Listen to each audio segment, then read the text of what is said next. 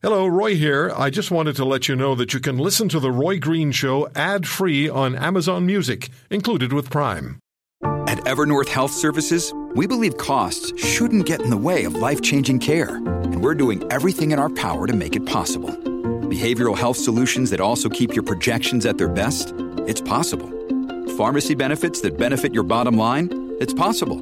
Complex specialty care that cares about your ROI? It's possible. Because we're already doing it, all while saving businesses billions. That's Wonder made possible. Learn more at evernorth.com/wonder.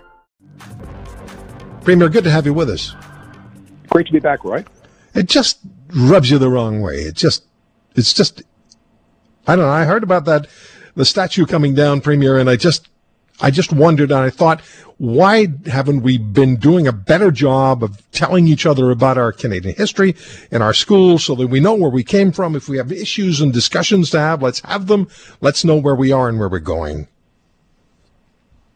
I agree. That's part of this, Roy. It's also part of the contemporary cancel culture where, and let's make no mistake, this was done by people on the extreme left, by the Black Bloc and so-called Antifa. These are basically people of Marxist, extreme left political ideology who believe that in using violence, and that's what it was. It was violence against public property, against a symbol of Canada.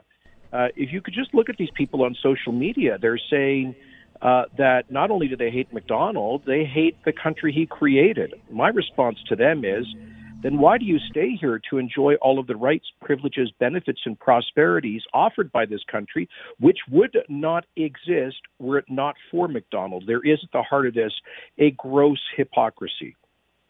And you have said, and you've tweeted out, that you would take the pieces of the statue and you would reassemble them outside the Alberta legislature.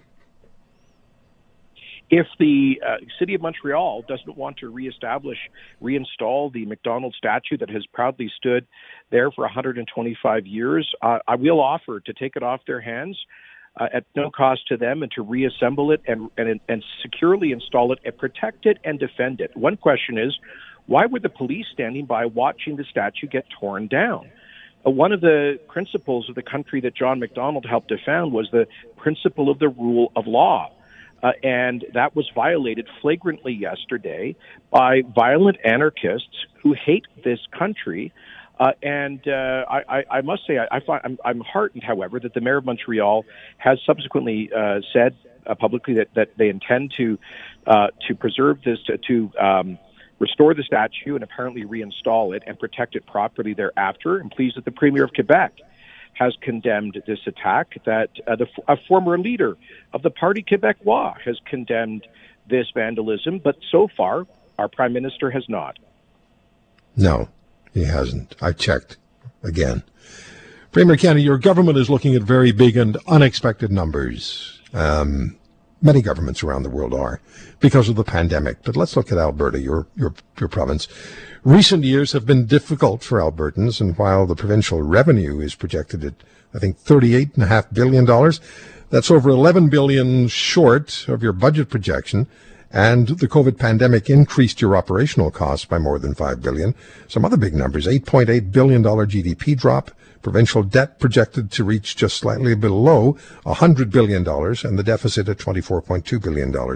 If I have those correctly, how can you approach management of these numbers? There's only one way, Roy, and that is to focus on economic growth, on recovery, which is why ours was the first provincial government in Canada, the first government in Canada to launch a economic recovery plan to get through and past the COVID crisis.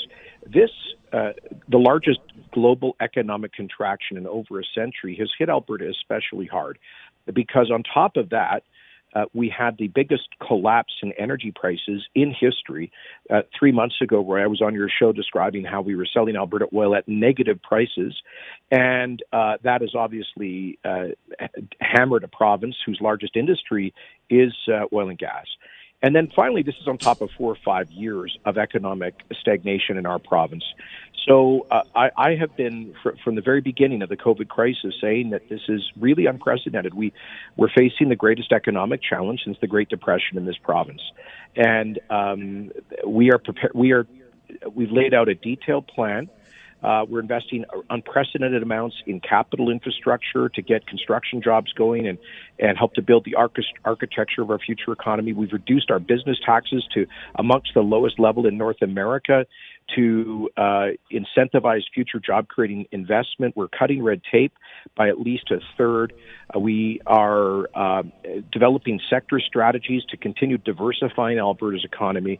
But we're not going to get out of this deep trough overnight. It's going to take resilience, and here's the good news. The people of Alberta are resilient, and they have an entrepreneurial culture. Ultimately, that's what will get us through this.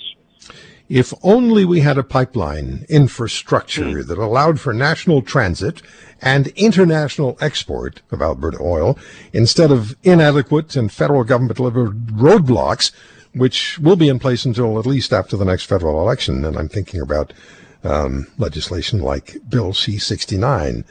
Here we are still importing over 700,000 barrels of foreign oil every day. It's beyond stupid, if I may say. Well, Roy, I talked about how all of this is on top of 4 or 5 years of economic fragility.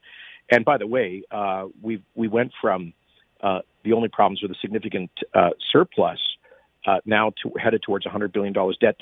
Much of that happened, obviously, before COVID. And it happened in large part because of the kind of anti-energy policies that you have long criticized and you've just detailed. Next month, we'll be in the Alberta Appeal Court launching a constitutional challenge of Bill C-69, what I call the Federal No More Pipelines Act, which for us is a flagrant violation of the province's exclusive authority to regulate the production of natural resources. And we're doing so because we're fighting for our economic lives. We wouldn't have gone through 4 or 5 years of economic crisis. We wouldn't be so weakened fiscally and economically to face this crisis if we could actually get Canada's largest natural assets, natural resource assets, our oil sands energy, to global markets through pipelines.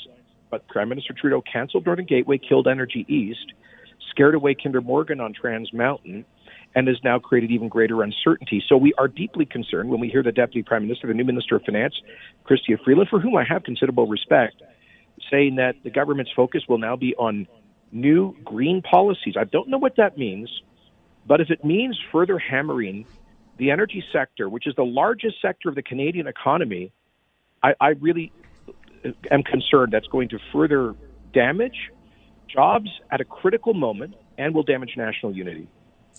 The national unity issue is something that was raised in a letter that was signed by 6 premiers, including you, that was sent to Justin Trudeau last fall.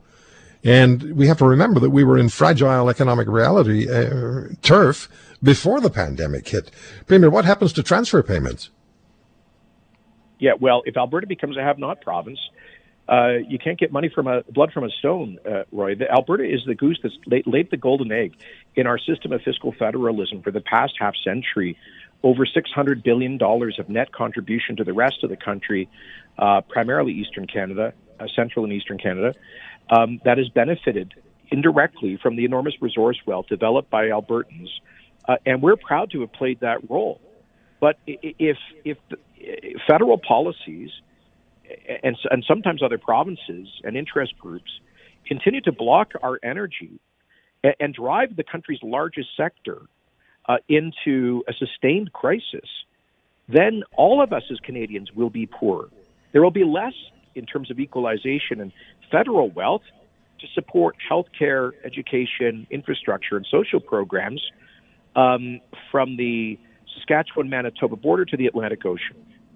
Premier, let me ask you one more question. Go back to the issues, the challenges that you're facing with what's happened with the oil industry and the pandemic and the numbers that you're looking at. What happens to individual Albertans as far as taxes are concerned, and what are your projections on unemployment? Well, our official unemployment rate now is about 13%.